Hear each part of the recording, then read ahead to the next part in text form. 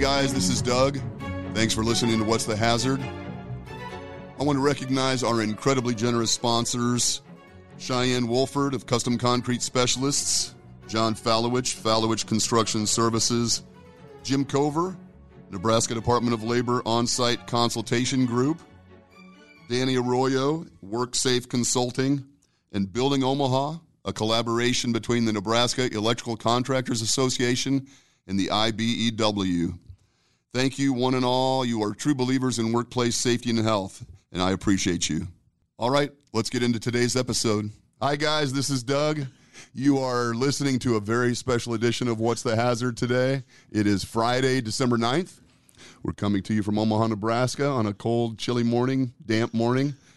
My guest today, I'm gonna skip right to the meat of the program. Normally, I throw out some anecdotes or some things from my week, but we are going to get right to the guest today. My guest today is an icon in the Nebraska safety and health community. No shit. No. I'm serious. Probably one of the inaugural members of the Nebraska Safety and Health Hall of Fame, if I'm not mistaken. Do we have such a thing? I don't know. We're going to have one after this. A recently anointed PhD, which I am most impressed by. Congratulations. Any other accolades you want me to throw out there before we get to? No, that's fine. It's my pleasure, truly, it is my pleasure to introduce Dr. Doris Burns. Whoa, Dr. Doris Dr. Burns. Does that sound awesome? It sounds weird. You haven't gotten used to it yet, probably, have you? I haven't. I mean, because I'm still Doris. Are you? For you. To everybody? Well, with a few exceptions, probably. And you helped me get that doctorate.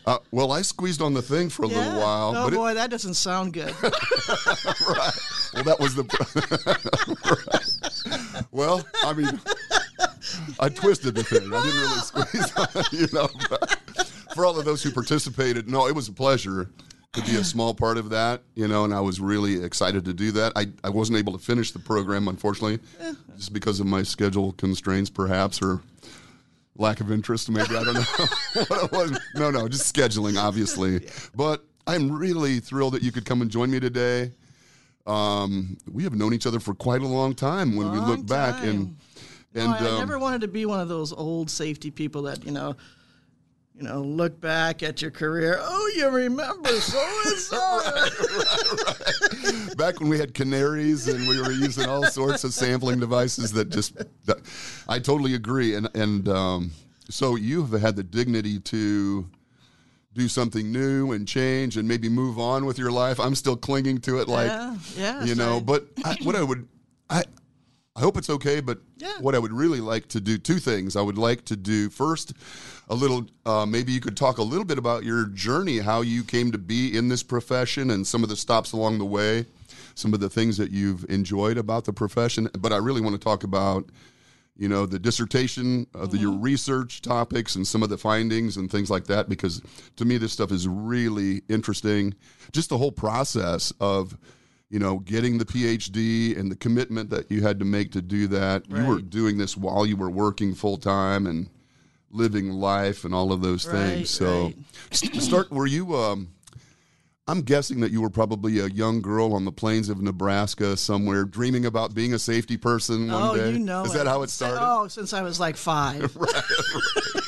How did it start for you? It was by accident, just like everybody else of our age group. Absolutely. Because now there's colleges and, degrees now in safety. But when I grew up, there wasn't such a thing, know. So I actually fell into it by accident. I had my husband and I were moving to the Chicagoland area, and a friend of mine who I met in Germany in the Army had this job at Aetna Life and Casualty when they were property and casualty insurance. Now they're just healthcare insurance. Mm-hmm. So when they were property and casualty insurance, he had this job as a safety engineer, and I was looking for a different job. And what had you done in the military? If you don't, what was your career track in the military? It was both logistics and nuclear, biological, and chemical warfare. Okay. Yeah, and I'm a chemistry degree, so safety isn't too far off. It's a hard science and stuff, so it wasn't too far off.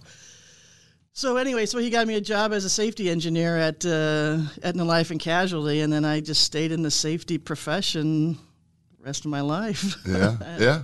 And it's a fun. I mean, it's a fun profession. It's obviously it can put gray hairs on you for sure, depending on the position you have. And but it's been good because you don't necessarily see what you've accomplished, but you know that you've made a difference in somebody's life. Now it's really interesting that you say that, because I envy the construction worker who can drive by and say, I built that or whatever, and we can't really say that. Right.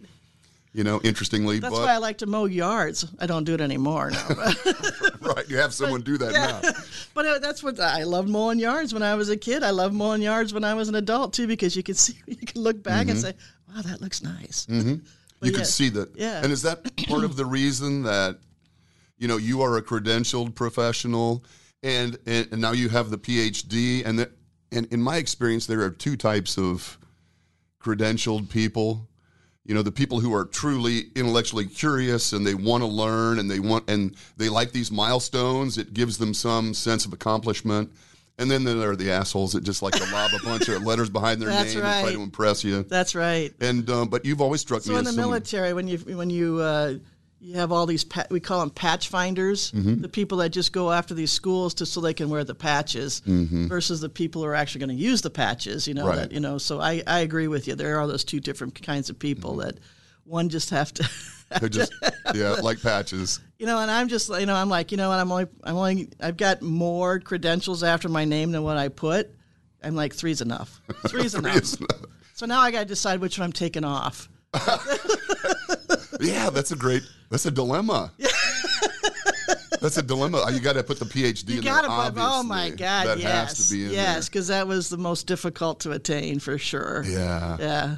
And so let's get back to, I didn't mean to jump off of your life. No, it was probably my fault there. No, it's okay. I was just curious. I know when we met, you were working in town for Grace Mayer. It was called Grace Mayer at the time. Right. And you were heading up there. You know these old guys they're talking about.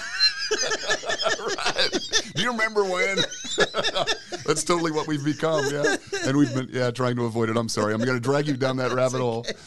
But that's true. But you were working. You were the manager of their risk department. Yeah, basically, I was their consultant, safety and health consultant to their clients. And so that was one of the benefits of insuring with Grace Mayer at the time, is because you get me. Right. Yeah.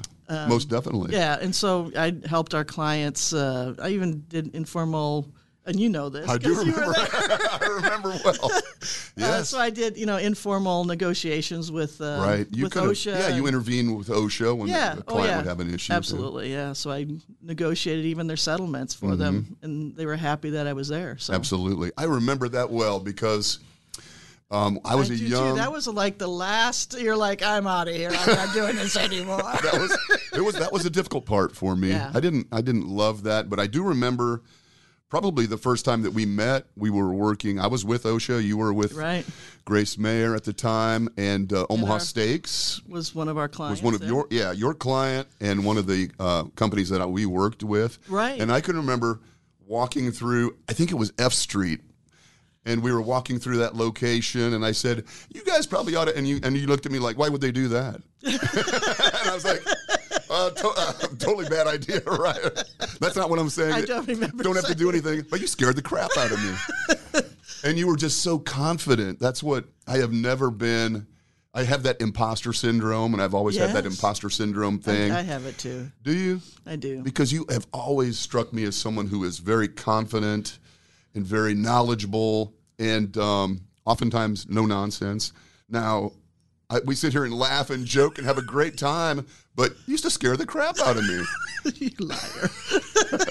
No, I was like, whatever Dora says is fine.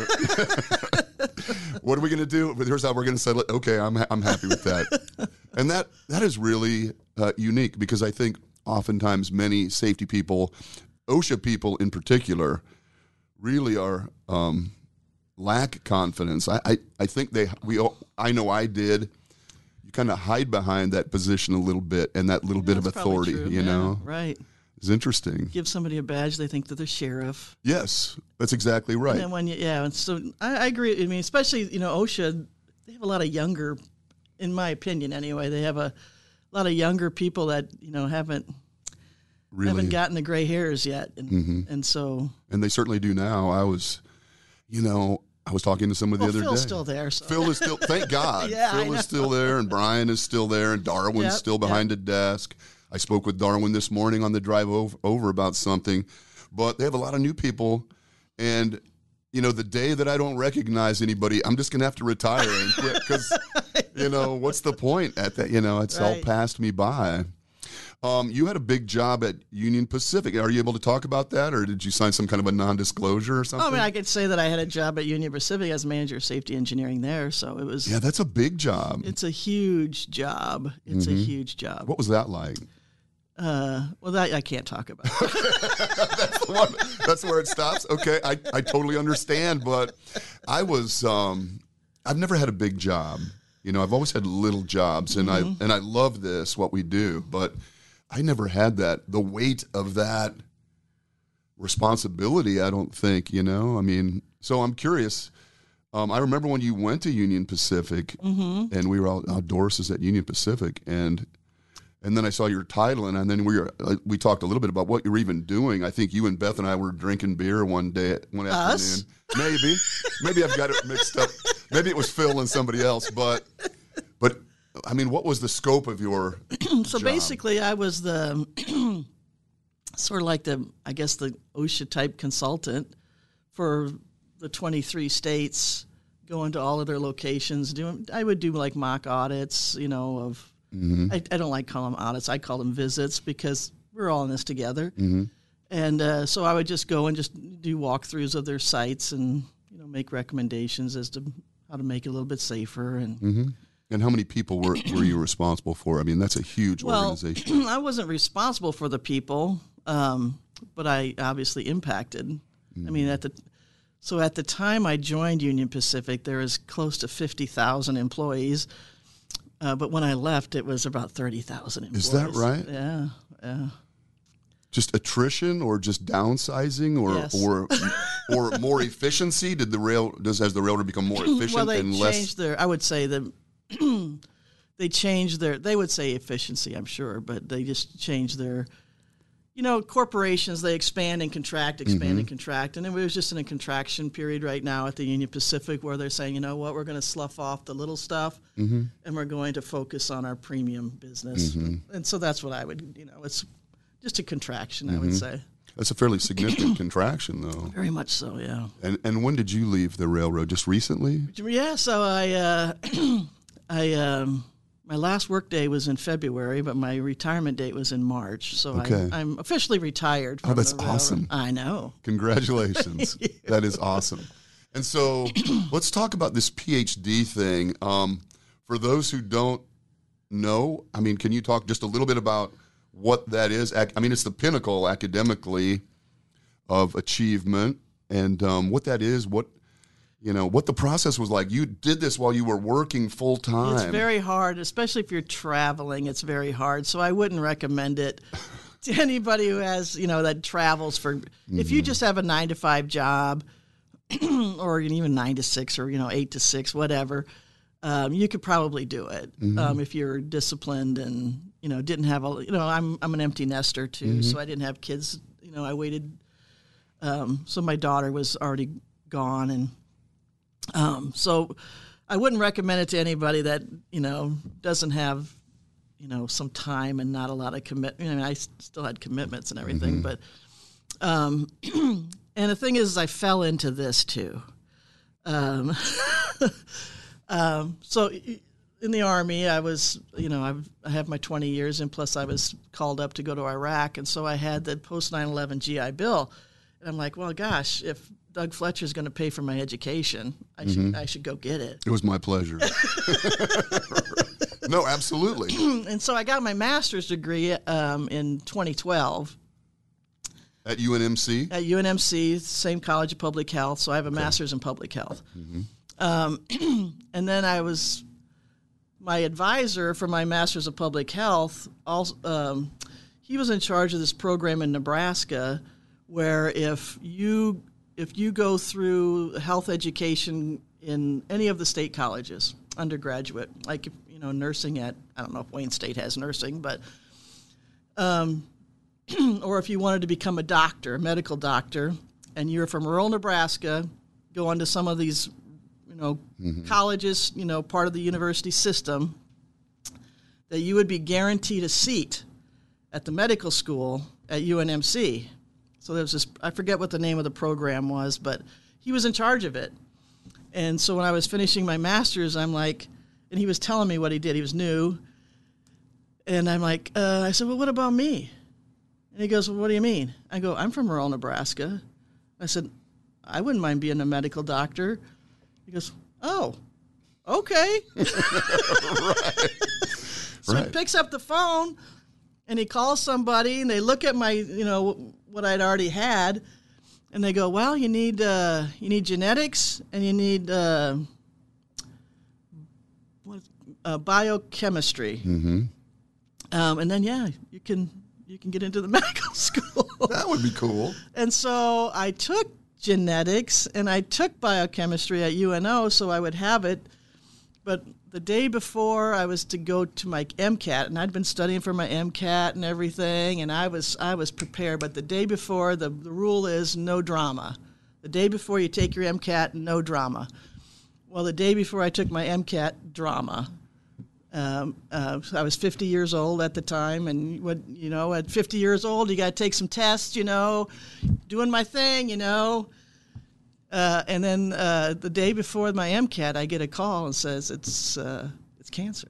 Oh, I remember. Yeah. I remember. And I'm just like, I didn't realize that. And so I went to my MCAT anyway, but I thought I was early, but I was actually late. Mm-hmm. And so I didn't take my MCAT, and I'm like, you know what? I think somebody's trying to tell me something. Maybe this is a sign. Yeah, I totally somebody's agree. Trying to tell me something. And then, I had the surgery and everything I needed to do, and I was getting the bills in from my stay at the hospital and everything, and I'm looking at how much these doctors had to write off because of contractual agreements, and I was, I'm TRICARE or whatever. Mm-hmm. And I'm like, my doctor, my surgeon, who had, 4 years of undergraduate, 4 years of medical school, and as a surgeon, you probably had another 8 years. At least, at least 8 years to become a surgeon, and he gets $1,250 for 5-hour surgery. Right. It's ridiculous. It's nuts. I'm like, I know I wasn't going to become a medical doctor for the money, but in just a quick, calculation in my head, I said, okay, if I'm going to medical school, I got to stop work. Mm-hmm. And then I got to pay for medical school and pay for all my expenses. I'm like, that's $1 million right there. Mm-hmm. And I'm like, I don't think that was. And so I'm like, maybe I just need to go get my PhD instead. Mm-hmm. And so, so instead of going to do my MCAT, I had to do my GRE. I remember all of these. I remember. And, and I talked to Dr. Rogan, who was actually my advisor on my PhD. And I'm like, why do I have to get a GRE? I said, why do I got to do that? I said, I just got a master's degree from you. I'm like, what if I don't pass my GRE? What does that say about your program that you would give me a master's degree? Maybe you don't want me taking a GRE. That's true. But that's just... Yeah, and she goes, well, scientifically, there's no research that supports that if you do a good job on your GRE that you're going to be a good student. And she goes, but that's our rules. At this point, that's the rule, right? That's and so I took my GRE, and that you get your results right away, and I had no idea what those results even meant. Right, yeah. So I sent them over to UNMC, and I'm like, "Is this good enough to get in?" Oh yeah, and they're calling you by your first name anyway. They know you. I mean, Doris, you can get in. And so I love that. So was that shortly after 2012 or something, or it would have been about 2014. Okay. And one of the reasons why I went to PhD route too is I looked at what the requirements were for me to get the PhD versus what I'd already done to get my master's. And I'm like, well, I've already taken almost all of these classes already. It's only going to be a couple more classes and a dissertation. How hard can that be? Right. What have I got, like 3 weeks invested in this or something? Exactly. Yeah. So the coursework, I mean, if all you had to do was coursework to get your PhD, everybody would do it because it's that part's pretty easy. But that's the part I got through. Yeah, I remember. Yeah, as an abject failure, I dropped out of my program. But yeah, the coursework was very typical. You'd been doing coursework all along. You were familiar with that. That wasn't the challenging part. No, it was the dissertation part. That you don't realize it. When you're seeing it often, in the distance, and you're like, that's a nothing. But no, it is something. Yeah, it's a something. It truly is a something, which is why this is so impressive to me. Can you talk a little bit about how you formulated the idea for your research proposal, your project? So I am on the ASTM, International F-23 Committee on Personal Protective Equipment and Clothing. And when I first joined that group, I was quite surprised that all of these standards that safety professionals have to deal with daily, how they're actually made. And because there's really no science necessarily behind this stuff. It's what people think is the best. There's no... Yeah. Really? Yes. So, for example, what's the definition of fire resistive? Like, you have to wear FR clothing. What's the definition of FR? There is none. Really? So there's like a plethora of standards that these consensus makers, what they believe it should be. Why? And that was one of the first questions I would ask in these committees because I'm like, I don't, want to be stupid or anything. I'm like, but why? How did we arrive at this? Yes, exactly. Oh, she's a troublemaker. Absolutely. Right. Get her off the committee. Absolutely. There she goes asking why. So I didn't realize that. Yeah. So it's not always objective. The data, it's not always based on some... That's right. A lot of it's very, very, very subjective. Really? Yeah. I mean, now granted, and basically safety professionals, the people who are on the ground like you, are on the ground trying to make people's lives safer. You're automatically assuming that these standards that you're going by... Of course we do. ...are, this must be it. Or this pair of gloves that you buy from your safety equipment provider... They told you it was this. You're like, it's a cut-resistant 3, A3. What does that even mean? I don't know. Yeah, exactly. Yeah. And if you knew how, these test methods were, you're like, oh, well, that's not what I do. So cut resistance is all about a razor blade, how a razor blade can cut through the material and how much weight has to be on the razor blade for it to cut through the material. I'm like, well, how many of us work in places that all we have is razor blades? I was going to say, I've never been in one in 35 years that I'm aware of. Right. But that's really amazing. So the dissertation, the subject of my dissertation was based off of that ASTM international standard of grip characterization of protective gloves. So I've had experience where we had this glove that when it was dry, it was great. I mean, grippy, so if you were like picking and packing out of a warehouse or whatever, it was fantastic. But as soon as it got wet, it was a safety hazard. Because certain materials, when they get wet, so you're thinking of people in the firefighting, firefighters or ag industry when they're out in the rain, a railroad when you're out in the rain, and anybody who has to deal with the elements. Right. The grip characterization of your glove, when it's dry, when it's wet with water and wet with oil, would make a difference. And so that was already an ASTM international test method. But to get to the test method, they used 5 people. And I'm like, well, no, maybe it's correct, but there was no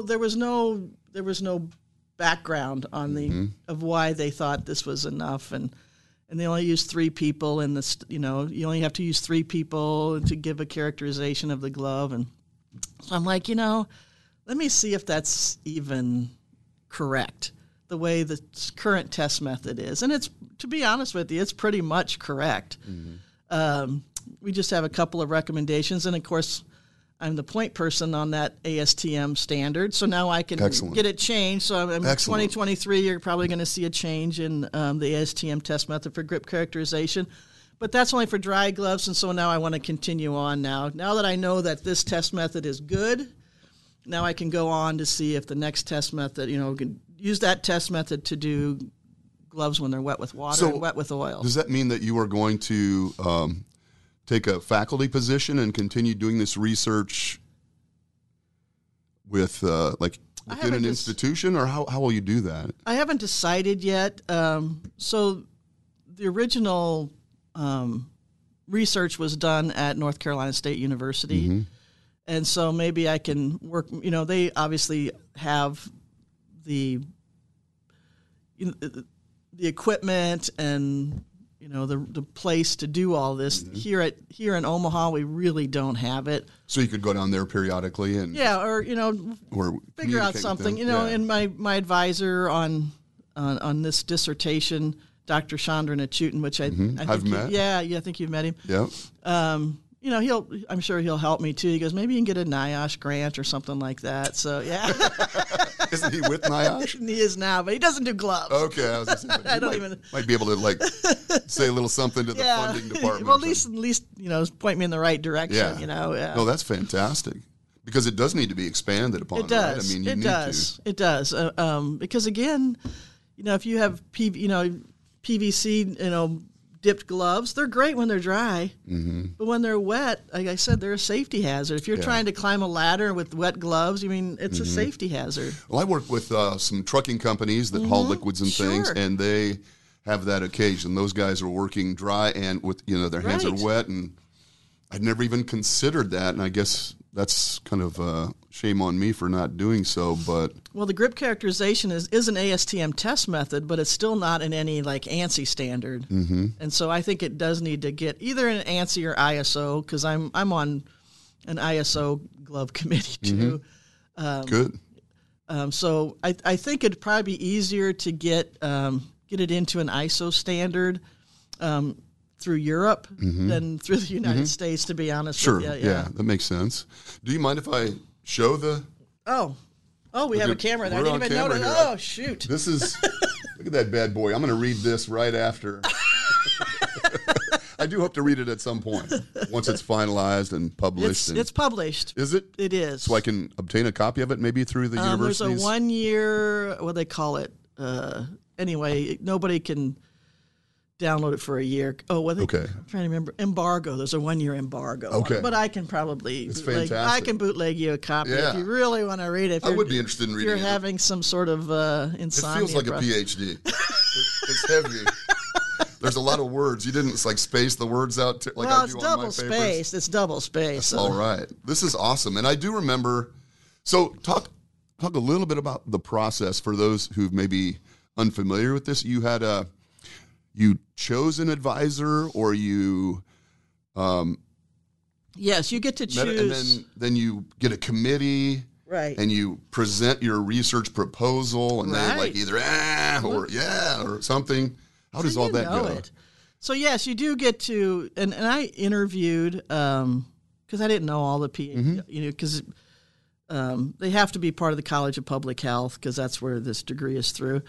And so I did interview a couple of people, and I had a different advisor to start with, but I was just spinning my wheels, and I really wanted Dr. Achutin from the very beginning, but he was too busy. He had too many students he was working with. But as soon as one of his students graduated, then he took me on. Nice. And then once he took me on, it was like night and day. It was like being stuck in the mud to being in the fast lane. Nice. Yeah, so I was so... I wouldn't even be sitting here as Dr. Doris Burns. I would have been like you as an right. No, you seem like a finisher to me. That's the problem. I am. I'm a notorious starter, but I'm not good in a finish. Well, if I start something, man, I got to finish it. Good for you. No, I think that's fantastic, because this took a while. It took a long time. And again, I think it was because of a couple of years of spinning my wheels. And then, of course, COVID slowed me down too. Yes. Because I had to have I was doing a research project that needed human subjects. Mm-hmm. And so we couldn't do human subjects till via Zoom. You can't really do that over Zoom. You have to. So for those who don't know what this project is, again, it's grip characterization of protective gloves. And so the test method is you torque an acrylic rod, vertically acrylic rod, so that you're ergonomically you're neutral. And then see how much you can torque with your bare hand, and then you put a pair of gloves on, and how much can you torque with a gloved hand. And then the difference between the gloved hand and the bare hand is called the percent bare hand control value. That's been the terminology for decades because the NFPA actually kind of started the glove grip characterization. So anyway, so that's the test method. So when you're saying you gripped and you twisted, that it was... Yes, that's what I was talking about. As far as they know, that's exactly what I was talking about. No, yeah, I thought it was fascinating because they were different diameters. Well, the first phase, so that was the whole thing too. So the test method had a 1.625-inch diameter acrylic rod. I'm like, well, how did they come up with that? And there was no documentation as to why they chose. It could have been just something they had in the lab, you know? Right, yeah. I've got this here. Let's use this. Right. And so I'm like, well, let's see if that's the right diameter. And so we chose 4 different diameter acrylic rods based on anthropometric information. So female, the digit 3 link length. And then, of course, with that new math, you can go from just circumference. Allegedly, you can. I'm not sure. I just have to get a tape measure and everything. But yes. So for females and then for males, and so that we use those 2 diameter acrylic rods, and of course the 1.625, and then the difference between the male digit 3 link length and the 1.625 was 1/4 of an inch, so we added 1/4 of an inch to go 1 over. And then so that was the first test. Interesting. And we had to, we made sure we had enough people so that we could have statistical significance. Whereas the first, we didn't know for sure if there was statistical significance on the original test method because they only used 5 people. Now, you still can get statistical significance, but it's a lot more difficult. So this time we did. We had at least 30 men and 30 females. And these were volunteers from the community? These were volunteers, yeah. That's awesome. You ever hear that 6 degrees of separation for Kevin Bacon? Of course, yeah. It was about 2 degrees of separation of Doris Burns, of the people who went through that. Is that right? Yeah. Everyone had a connection to you. Somehow, yeah. Fairly closely. Within, I would say, 2 degrees. Within a couple of degrees. That's awesome. Oh, no, I totally say that's awesome because what great friends I have. Yes. And I have a huge family, too. That helps, too. Did you have some family members? Oh, yeah. Oh, that's nice. Yeah. So they could all be a part of it. I think everyone just wanted to be a part of it, which was cool. It was awesome. That was painful, and as I recall, there was a lot of screaming and teeth gnashing and crying and stuff, but, an hour I thought it was really exciting. Yeah, and so the first step is what you were part of, and that was just determining the rod size. And so from the first step, we determined that the 1.625 Oh, that's what it was? Yeah. So 1.625 inch was actually a reasonable number. Yeah, it was good because it was the results were similar for males and females as far as how long it took for them to get to consistency. And so the 1.625 inch, although you could males and females could torque more on the larger one, 1.875, the consistency between males and females was actually better on the 1.625. Oh, interesting. Yeah. Very interesting. Yes. And so you do all the research, you assemble all of this research. First of all, you design your project and all those parameters, and you have to get that approved. And then you conduct the research. Talk a little bit about defense. What is the defense of your dissertation like? Do you have your committee in front of you and they're asking you questions, or what's that like? So again, your advisor, Dr. Chutin, even though he promised me he was going to slog through this all the way to the end, he didn't realize how much slogging it was. He might have changed his mind. But, he's what a great guy. So he now lives out in Cincinnati. He actually drove back for my defense. And he's actually coming back for my graduation or my convocation. He's going to hood me on the 15th. Oh, that's good. Yeah. Oh, good. So you'll see him at the party. Oh, good. Yeah. Awesome. So that was only step one. I still had step 2 and 3 of my project, which was now the glove versus bare hand. Mm-hmm. And so we went through that. And then we also thought, well, you know what? What if, I got this great grippy glove, but what if my hand is so grippy, my hand moves inside of it? Mm-hmm. And so now I have to really grip something really hard to get that torque. Mm-hmm. And so that step 3 was actually using a pressure sensing glove underneath of the protective glove to see if, okay, this grippy glove is great, but what if I have to grip harder? And so you'll have muscle fatigue faster, And so that was my third step, is to see if that occurred, which it did not occur, which was great. So, That's a really interesting question. Yeah. I would have not thought of that. That's interesting. And, I mean, you don't want to introduce, more fatigue to achieve greater grip. Right. Correct. That's interesting. Wow. Yes. Very cool. So anyway, it was a 3-step process. So you only went to the first step. The second step was actually done at UNO at the Kiewit Center. They have this monstrous environmental chamber. And so people could actually go in. So we had to condition the gloves first so that they're all the same. They're all at 70 degrees Fahrenheit, 65% relative humidity. And then people could actually, it's such a humongous environmental chamber. I think all of Omaha should know that this chamber exists. Yeah. It's very cool. But then again, I'm a geek. Yeah, no, I'm not. Yeah, it's cool. And so anyway, our test subjects that time would actually go in and into the environmental chamber and do the torquing, bare hand, and 2 different types of gloves. Okay. And then some of them would continue on and do the third step with the pressure sensing glove underneath. So the defense is me explaining this whole project to, my committee, and then anybody else who wants to come in, and anybody else who wants to listen in. And so my friend from North Carolina State University was actually listening in too. Oh, nice. Yeah. So I mean, then they anybody can ask you questions. And hopefully, why did you choose these parameters? Why did you do this? Did you consider that? Yeah. I mean, oh my God. Oh yeah. Was it enjoyable or horrible or somewhere in between? So Dr. Chutin was fantastic because for like this couple of weeks before, I would give him the presentation and then he'd ask me questions and I'm like, I don't know. But I better, apparently. So I'm writing all these damn questions, especially statistics questions. I'm like, oh my God. Yeah.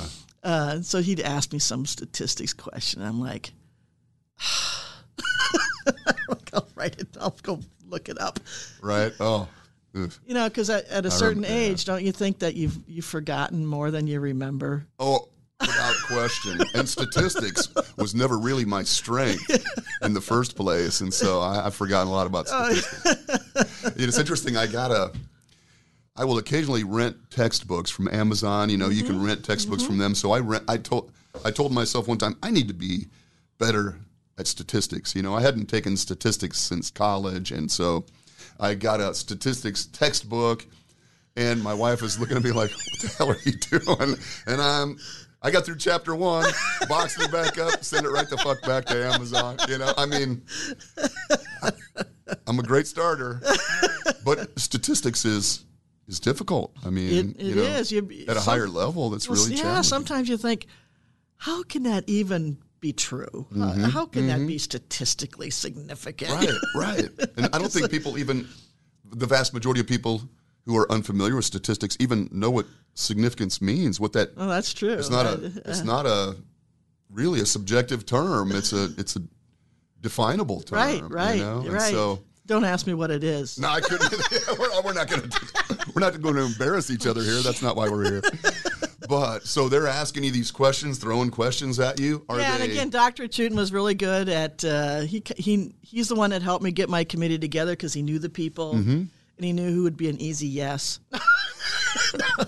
Well, who would be reasonable? Yes, hopefully, exactly. At least they're not there to right. It's like an initiation, though. I mean, these people have something that you want, right? And they're going to either let you into the club or not. That's exactly right. It's not really a gimme. Right, it's not. And Dr. Chutin didn't want me to even think that it was a gimme, even though at the end he goes, "Oh, I always knew you were going to get it." Well, that's nice. No, it's good on him to do it that way. But he goes, and that's exactly what he said too. And he goes, at your defense, these are people who are minutes away from maybe being your colleague, and they want to make sure that you know what you're doing. Totally. Yeah. So that's not. So it's it's very stressful. It's very stressful. I mean, the whole thing was, Do they ask you to step out of the room afterwards and then? So you have the public. Confer? Yeah, you have the public thing, and then the public has to leave, and then you're just there with your committee, and then they ask you some more questions outside the public, and then they ask you to leave the room, and then. Then they call you back in. They call you back in, and actually, my Dr. Chutin came out and said, "Okay," and he puts out his hand and he goes, "Congratulations, Dr. Burns." Really? Yeah. Oh my God! And I'm like, "Really? What really? Really?" No, I'm just kidding. Psych. Oh my God! Oh, that is so stressful. That sounds incredibly stressful. What did you do afterwards? I went drinking. Yes, that's exactly what I was expecting you to say. Did you? I went to my Legion club. Nice. And I can't imagine what a relief that must have been. Oh yes. Because this is 6 years of work. 6, 7 years. Well, of course, I mean, part-time, obviously, as you had time available. But I mean, oh my gosh. Oh yeah. So, once I, retired from Union Pacific, I was working on this, my dissertation full time. And after I finally, they said, "Okay, Dr. Burns." It was like the week after, because I was on the 18th of November. It's like the week after that, because there's still some things I had to finish up yet. But that was like the first week that I felt like I was retired. Nice, it felt like a week of Saturdays, and I'm like, "Oh, this is great. This is awesome. This is what I've been waiting for." Yes, and what I am eagerly anticipating myself. Yeah, we talked about that. I look forward to it, and I don't have this in me, but I think I would go back to school or something. Maybe I don't know. Oh, I have so many. I have so many projects. Not just this, but other things in my life I just want to do, and work was just getting in the way. I know it does. It gets in the way of the things you want to do. Yeah, and I'm lucky because I'm a military retiree, so I have health care. That's why most people stay working, is because they need the health care. But definitely. But I have that, so I can retire early. I was 58 when I retired, so yeah, and it's great. I was 58 a while ago. And work just picked up. It didn't slow down any. Oh, I'm so happy for you. This is really exciting. So right now, I'm because it was railroad. So to maintain your railroad retirement, you have to maintain your connection to the railroad. So if I go and work anyplace else, I lose the connection to railroad. I see. And so I lose my railroad retirement. That's not my Social Security, but so I don't want to screw that up because railroad retirement. You don't want to screw that up. No, because that's solvent. Right. So maybe we could do some under the table stuff. Is that? No. What I do is I volunteer. So if you take a class at the Safety Council, the National Safety Council, Nebraska chapter, they give me crap all the time because I say it You say the Nebraska Safety Council, not that one. Not that one. Right. Yes. Are you teaching over there? I volunteer teach over there. Oh, fantastic. And so it keeps me, I want to stay into the safety field. Absolutely, sure. And they get a qualified instructor because I'm an OSHA authorized instructor. Absolutely. And the students hopefully get a decent instructor. And they get, excellent instruction. And then in return for my volunteering at the Safety Council, they make a donation to my late husband's memorial fund at the Legion. Oh, nice. And what they do is, that's fantastic. Yeah, what the memorial fund does is send care packages over the holidays to soldiers serving in harm's way. Fantastic. So last week, Saturday, we had our packing party for the care packages and shipping 63 packages to Nebraska National Guardsmen and women serving in Qatar and Kuwait. That's fantastic. Over the holidays, yeah. That's noble. I mean, and when you tell the students that, hey, because you're like, every time I start, I'm like, well, I'm a volunteer instructor, and I know what you're thinking. You think, wait a minute, I had to pay for this class, and then I'm a volunteer. Right. Where's all this money going? And so then I explained to them that there's a donation being made to this fund, and you send care packages, and so they feel good about that too. Absolutely. Yeah. Yeah, they don't feel like they're getting ripped off. Like, well, I guess it's okay. No, that is awesome. Yeah. That's fantastic. Oh, I'm so I'm giddy. That's really cool. Yeah, no, I think it's there's many times you can get a win-win situation, but there's few times you can get a win-win-win. Right. That's right. And this is a win-win-win. Yeah, that's fantastic. So when we communicated about you coming on and joining me, you had said something about, and I don't think I necessarily prompted with a question, but you said something to the effect of, I think safety professionals need to get involved. I mean, truly. And can you talk about that a little bit? I mean, just that comment, I thought that was a very astute comment. Right. Talk about that. Yeah, so just like I was explaining when I first went to the ASTM International, it used to be called, the American Society of Testing and Materials or something like that, but now that's gone. It's just ASTM International. And they have over 12,000 consensus standards. And like I said, the first time I went to this F-23 PPE committee meeting, nobody could tell me what the definition of there is no definition of FR. Why isn't there a definition of FR? Right. And there's like multiple test methods for FR. And so, and it's just and most of the people on these committees are from the manufacturers and from the testing labs. Mm-hmm. So I've got this $14,000 piece of equipment that just does cut resistance. I need to make some money to get I need to make my money back on that. And so there's, not to say that they're nefarious in any way. Sure. But there's other motives versus just safety. Right. And there's certain standards out there that you're like, why do we even have this? And when I bring it up, I'm like, this is just going to muddy the water for safety professionals. For example, the FR, there's ASTM F2302, which is another FR sort of standard. And so these test methods are incorporated into ANSI standards. So the ANSI 107 standard, which is high vis, has this ASTM test method of 2302. But it's not even it's supposed to be FR, but it's really not FR, kind of a thing. And I'm like, why do we even need this? It's going to muddy the water for safety professionals. Well, it's not our responsibility that who uses it or not. I'm like, you have 12,500 standards. What safety professional is going to know all those freaking standards? Right. And your sales rep isn't going to know all those standards. No. You look at some of these FR stuff, and they'll cite some other ASTM standard, which is meant for draperies. Seriously. Flammability of curtains and drapes and things. Yes, right. But it has nothing to do with clothing. But yet they'll reference, it's ANSI or it's ASTM. Oh, okay, sure. But do you actually go and look at it? Look at the standard? No. And nobody has time for all of that. Yeah.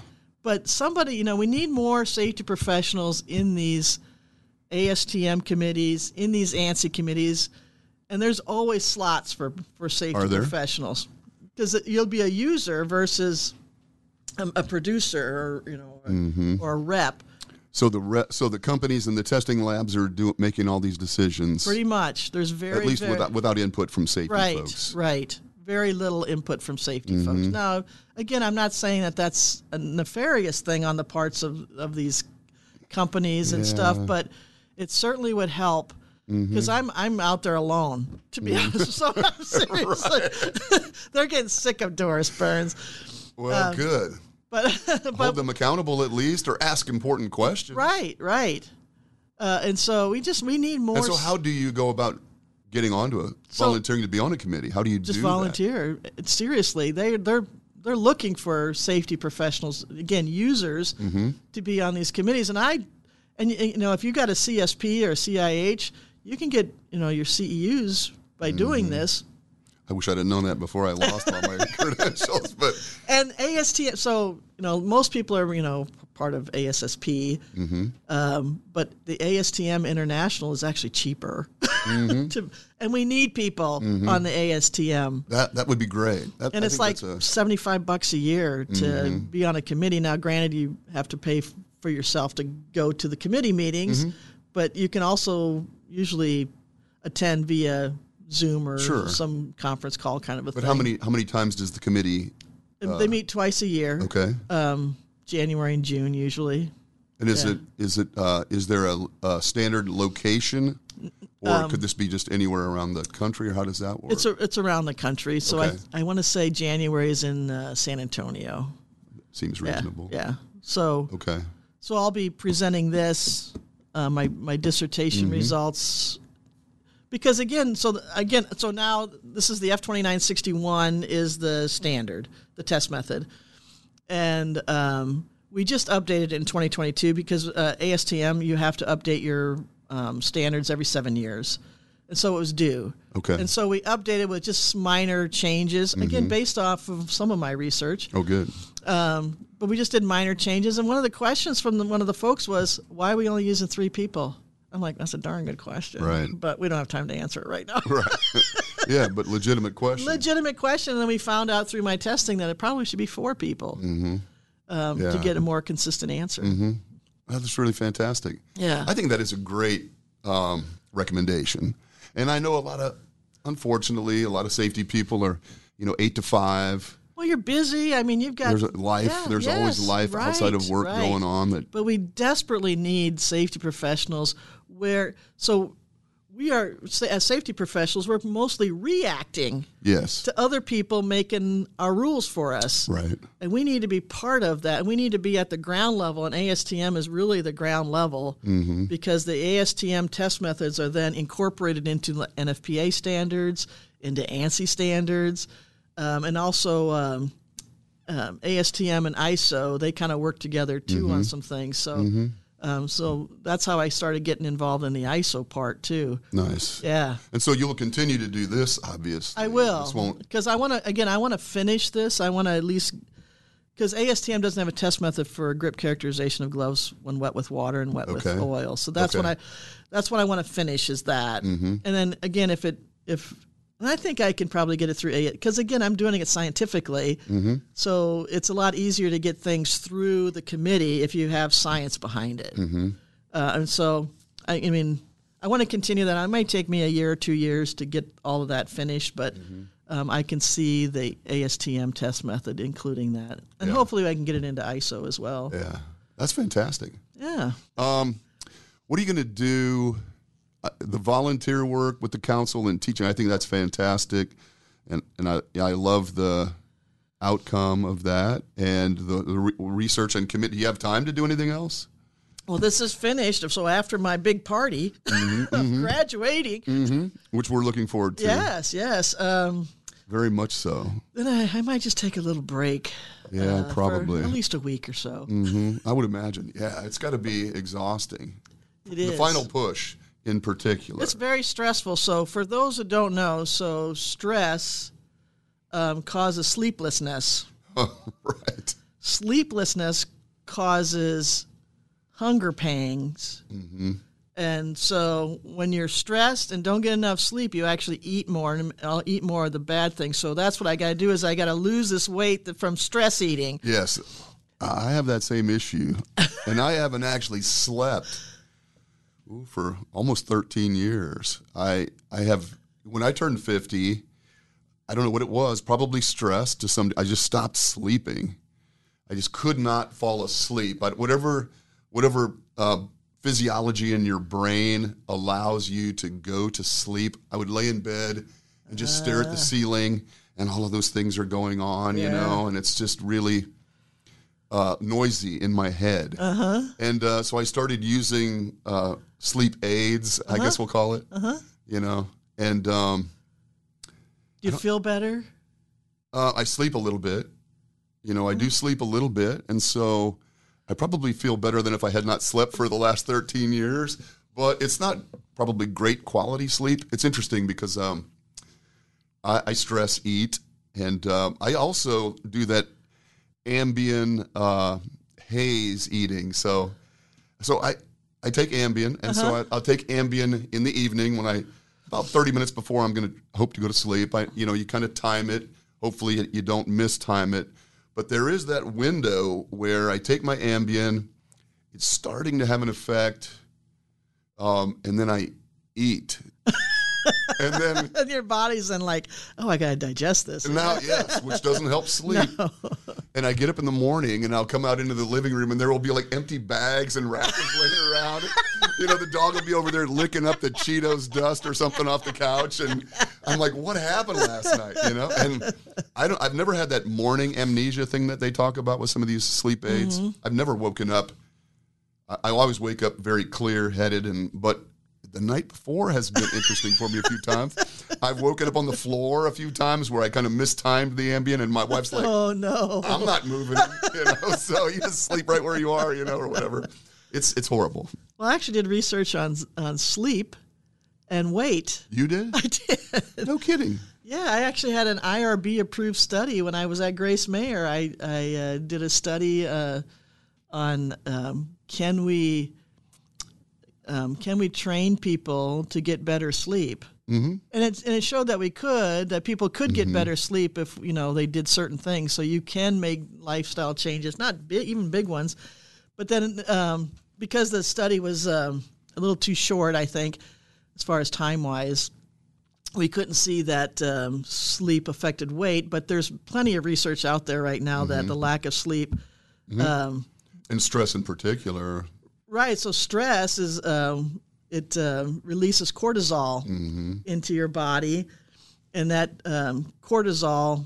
I think stress kills people, and it's because of the cortisol that's going through people's bodies, and so that they might die of a heart attack, but it was probably caused from stress and the cortisol through the body. But no, there's plenty of research out there that says that lack of sleep. You gain weight from lack of sleep. I would believe that. Yeah, so I actually did a presentation to dietitians, and I said, one of the first things you should probably ask your folks is, if you're counseling somebody, is how much sleep do you get? Because like I said, there's plenty of research out there that shows that lack of sleep affects the two ghrelin and what's the other one? It's the hormones that make you have these hunger pangs. It makes you feel hungry, and the other hormone doesn't let you feel sated. And so as a dietitian, you should say, well, how much do you get good quality sleep? And you should have at least 7.5 hours. That's interesting. Yeah. Do you listen to, other than this podcast? This is called What's the Hazard, by the way. I don't know if you've ever. Well, it's on your shirt. That's how I knew. Yeah. This is the first time I've ever worn this shirt, in fact. Yeah. So there are a number. Those are podcasts that I find interesting, kind of the health, fitness, wellness podcasts. There's a guy named Andrew Huberman. Have you heard this name? He's a PhD researcher, like kind of neuroscientist out at Stanford, a dump of an institution, and can't find anybody good to hire out there. And but he has a podcast that is really interesting, and he talks about sleep and stress all the time, and the effects of that, the negative effects of lack of sleep, high stress levels, cortisol, and all those kind of things. Really interesting, and I think, it has become one of the pillars of wellness, that we kind of used to take for granted or ignored or whatever. Well, and people who, didn't get a lot of sleep, they're like always at work, and that was socially accepted. That was you're like, wow, badge of honor. Yeah. 18 hours a day, I'm working. I only go to sleep 4 hours a day. I'm just fine. Right, exactly. I'm just fine, exactly. No kidding. That's interesting. Yeah. And so that was one of the first studies so I had, again, IRB. So anytime you do any kind of research with human subjects, you have to write out your research project in detail, everything in detail, and then submit it to the Institutional Review Board so that they can approve your study for human subjects. So I had to do the same thing for this. So it's kind of nice to already have. Oh, interesting. I'd already done it through my in a master's program, but I mean, I was just interested in it. I was just interested in that's sleep interesting. and yeah. So yeah, I didn't realize that you would have to go through those approvals. Just is it more of a? They just want to make sure that we're not crossing some ethical lines or something. Exactly, because and it all started from the Tuskegee. And you probably heard about the Tuskegee Research Project, where they were using black males in syphilis. So there had been a cure for syphilis, but they didn't inform the black males that they were using in their syphilis study that there was a cure. They wanted to see what happened because it causes people to go insane. Right, a horrible. Yeah, horrible. Yeah. And they just kept on going and didn't tell these guys that, oh, by the way, we could have. Yeah, we could have stopped this. We could have cured you, but oh my God. Yeah. And so ever since then. Somebody thought maybe we better keep an eye on that. Right. Wow. Yeah. Holy so crap. so everything in detail. I mean, even my flyers that I sent out to say, hey, you want to be a test subject. Even that had to be approved by the Institutional Review Board. I never even considered that. In wow. the nth detail. Yes. Oh my. Yeah. There's a lot that goes into it. Yeah, and you have to have a cogent reason of why you're doing the research. Period. And I mean, so yeah. You have to make some kind of an add value argument or something that this is going to be useful or the information's important. Yes. You can't just do it for fun or to torment people. Unless I put the name Doug Fletcher to torment Doug Fletcher. Yeah. Oh well, okay. Is he that asshole from? Yes, I get that. No, that's interesting. I did not know that. Yeah. Oh my God. That took a lot of layers to this. And even that, just writing. That's another one of these, just to do the just IRB. to get the approval. Yes. Yeah. Wow. I know. And so. What? So that's one of the reasons why I had to retire, so I could finally finish this thing. Because if I didn't finish, I think they were going to kick me out. They're like, get this done, Doris. Time's up, Doris. Exactly. All of your professors are leaving and retiring. You need to finish up. But I mean, that is monumental, though. And the amount of work that would go into doing this, in addition to working full-time, traveling, as you said, being busy with a full life, and doing this, I can't imagine. When I was in graduate school, I was just a full-time graduate student, and I couldn't finish. I just find that remarkable. So like I said, I started it. I had to finish. What else is on the bucket list of things that you would like to do, safety or otherwise? I mean, anything that you have left undone that you want to do, I've always got. So I don't create a bucket list because I'm thinking, this is my demented mind, I guess, is that if you create a bucket list, then you finish everything on the bucket list, you're done. Yeah, that's actually an interesting point. I guess I can go now. That would be an interesting research study. Mortality and morbidity related to bucket list completion. That's an interesting question. That is. I'm done. I finally made it to Paris. Boom. Or whatever. Yeah. No shit. That's hilarious. Yeah. So no. So you just take them as they come in your mind. Well, I still. So I do a little bit of genealogy, and that's very interesting. Again, the DNA part of that is very interesting to me. So I actually found out where my great grandfather, I think it's great, where he came from when it was Prussia at the time, through DNA. Mm-hmm. So Did you do like a 23andMe or one of those? I was on. So I have my DNA in Ancestry, and I have it in MyHeritage, and it was in MyHeritage that I got a link to another guy who's doing his genealogy, who happens to be.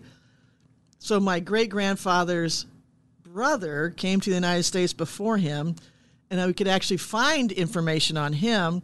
And that guy's great grandson was doing genealogy and put his DNA on, which then linked my great grandfather to his great grandfather, so they can only have the same mom and dad. Wow. Because I couldn't find anything on my great grandfather because it was Prussia, which is now where he was from is now Poland, and countries have just gone this country has it, then that one. And any time a new country came in, they would just, obliterate whatever, came before. Right. And so there was like no records. No records of any. Yeah. Right. But his brother had records. And so I was able then to connect everything. Interesting. And actually find the ship my great-great-grandfather came over and actually, redid the steps. I actually went over there to Poland and Did you? Yeah. Oh, that's awesome. And I because he had to go from Poland, he had to go on a train, and I got an old map from that era, and then he had to go to Stettin it's called Chechen now. And then up to Swinemunda, which is called Swinoujscie now. So that was the other problem, is that all the old names are not there anymore. So I couldn't even find the old town of... because everything's been renamed. And there's like if you Google the name that the town used to be, it's not, you can't even find it. Mm-hmm. And so I was actually able to find somebody from the University of Hawaii that also had family from the same area, so he was able to help me out too. So I mean, that's just kind of fun stuff. Because like really you said, you're curious. This curiosity just kills you sometimes, though. I've become more curious about those things as I've aged. Same here. Yeah. I didn't really care at all, other than it was kind of cool to be able to say, from wherever. Yeah. But right. But I find that stuff more interesting now. I do too. And So let me that's ask you one this. of the things. That's one of the things I want to do. That's a cool project. Genealogy, and there's always things. But actually, to go back to and experience these places, I think is really cool. So I found in Denmark, I did the same thing with some of my family too, and I know we found cousins in Denmark, so I still keep in contact with them. Oh my God, that's awesome. Yeah, it's interesting. I have cousins. My mother's brother, so my uncle had 3 daughters. I have 3 female cousins on that side, and I think their mother, perhaps, my aunt, was from Denmark. And so the 3 girls went back to Denmark together and kind of went to the old towns and homes, and they still had family over there, which is really cool. And I didn't really think about it. It was just by a lark that I found my cousin over there in Denmark. And she took us around to the old, like where the churches usually have the records back then of baptisms and whatever. And so my family goes back many, many generations in Denmark that we can actually, and I never really thought about it until I went over there and I stepped in the church that my 4 times great grandfather was baptized in, and the baptismal font is still there, the same one.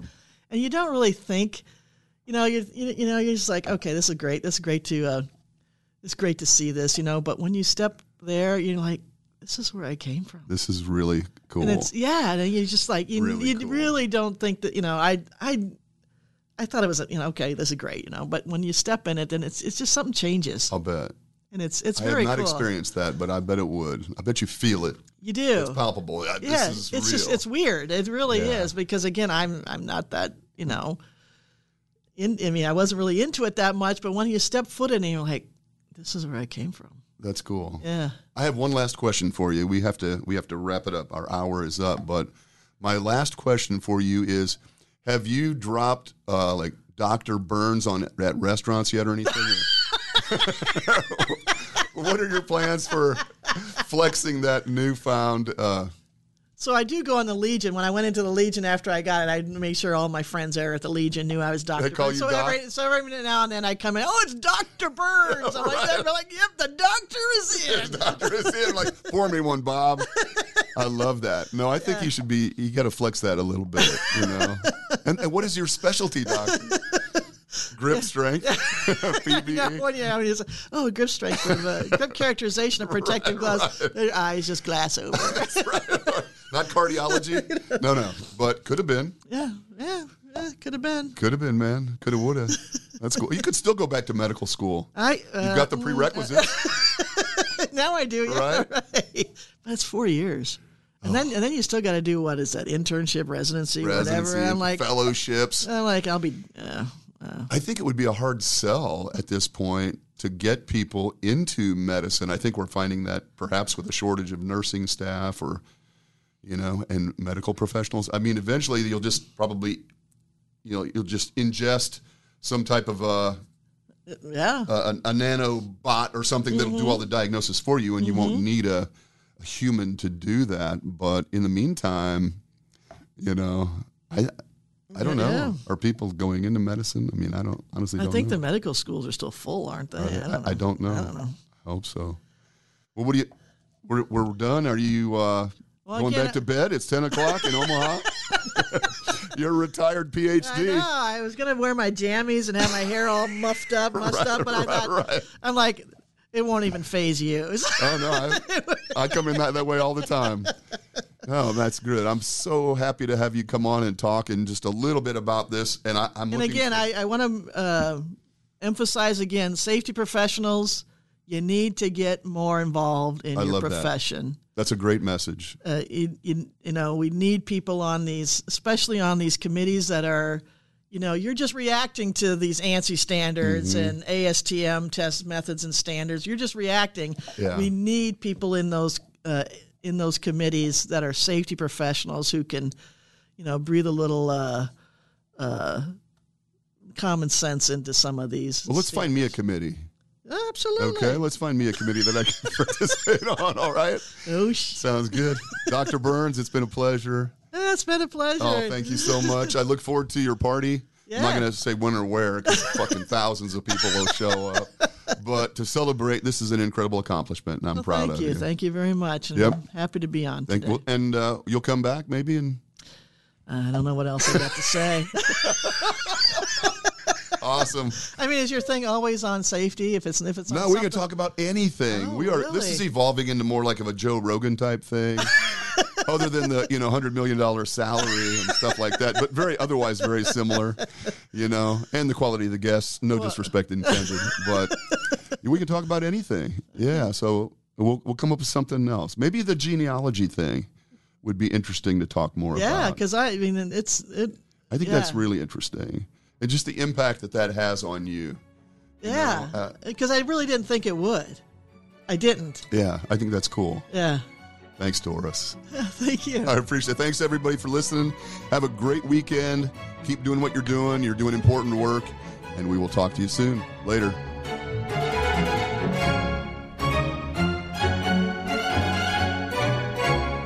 A Huda Media Production.